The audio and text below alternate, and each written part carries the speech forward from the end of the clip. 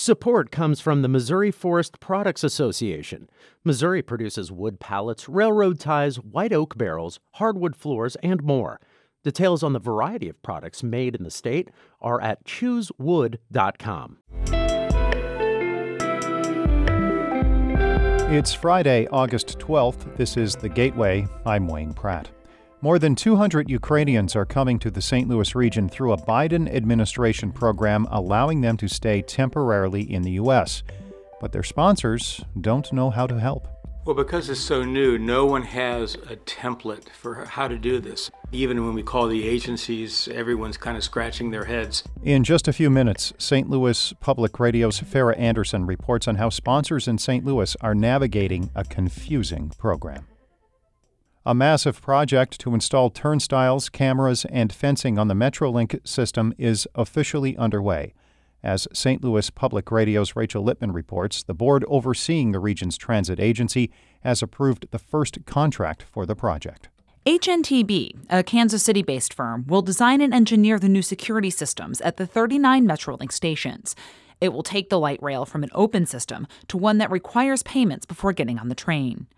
Bi-State's head of security, Kevin Scott, says agencies from across the United States and Canada are watching Metro. As the St. Louis Metro Transit System, as Bi-State Development, we can stand proud and say we are venturing into basically uncharted waters. The $7 million contract is more than $2 million above Metro's estimates.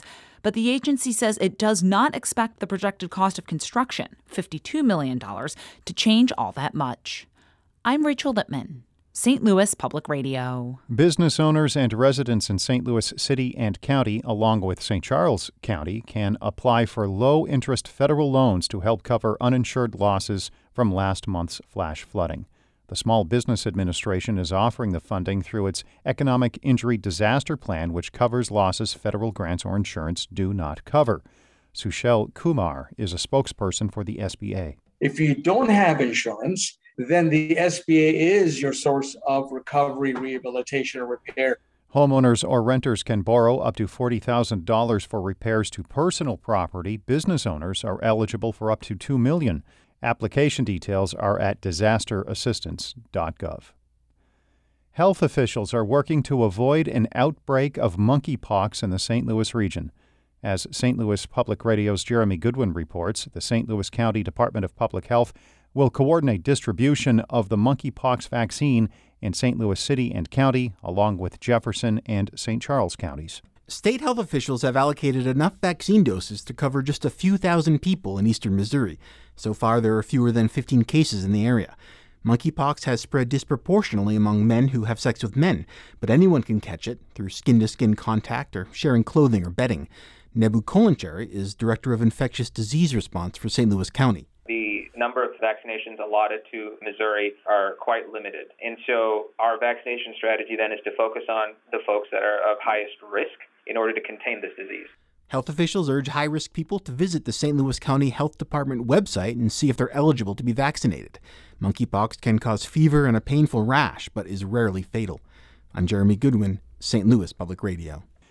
The St. Louis Port Authority is considering a proposal to develop 80 acres of the St. Louis riverfront south of the Arch grounds. The Midwest Newsroom's Kayvon Mansouri has more. Good Development Group's $1.2 billion plan, dubbed the Gateway South project, aims to develop the land into a multi-use, three-district area. It would include residential, entertainment, and industrial space. Doug Rasmussen is a consultant for Good Development Group. He said the project will add jobs and new affordable housing downtown while increasing the city's annual tax revenue. These various districts, sub-districts of this larger district, will do lots of things in terms of driving innovation, additional jobs. If fully approved by the Port Authority, construction on the project would start in late 2022 and take roughly 10 years to complete. For the Midwest Newsroom, I'm Kayvon Mansouri.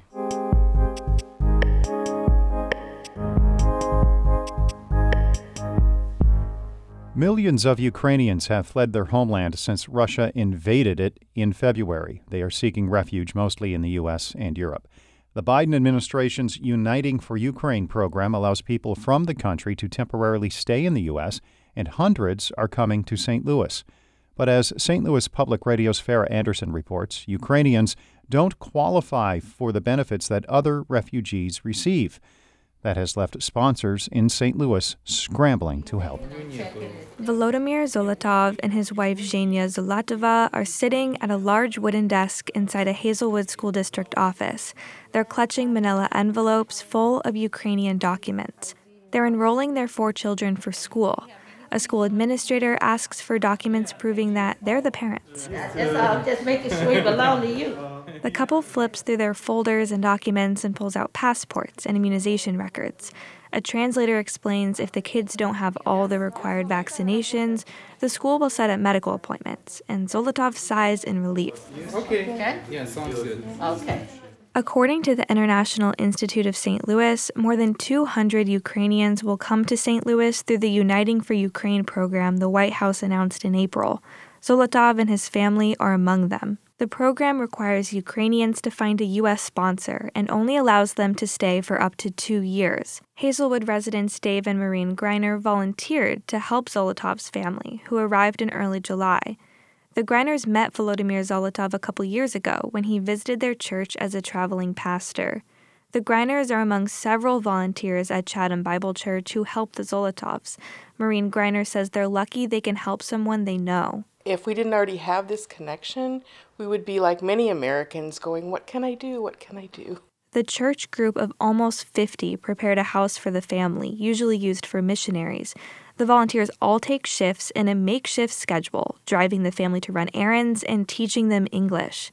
Volodymyr Zolotov says the group made it easier for his family to adjust to their new surroundings. Probably without help of church, it would be much difficult to move here and to try to start new life here in the United States.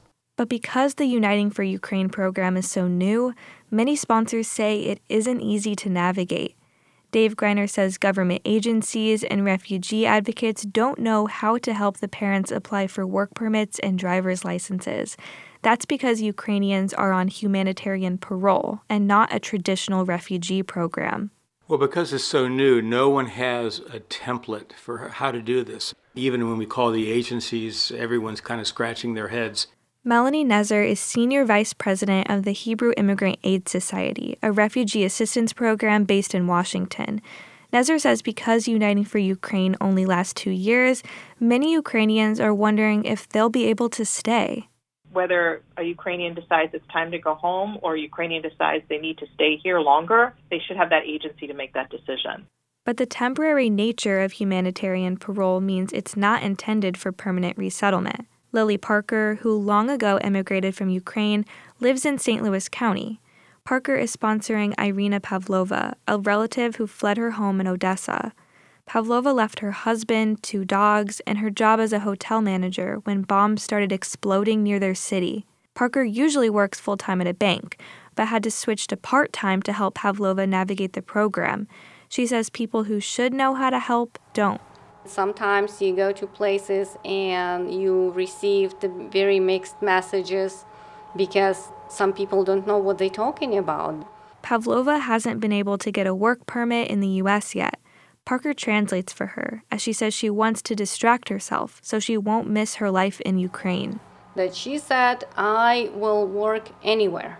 And she said it will bring peace of mind to me that I am not just sitting here in your house doing nothing and having you taking care of me. Although she wants to work, one of the confusing aspects of humanitarian parole is how to get a work permit.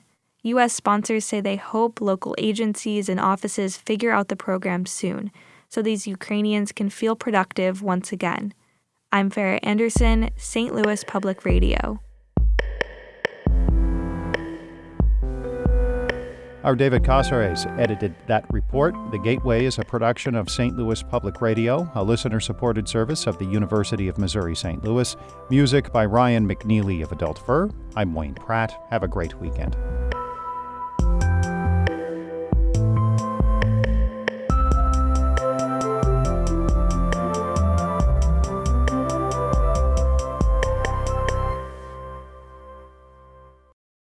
Support comes from the Missouri Forest Products Association, providing more than 41,000 jobs in the production of wood pallets, railroad ties, white oak barrels, hardwood floors, and more.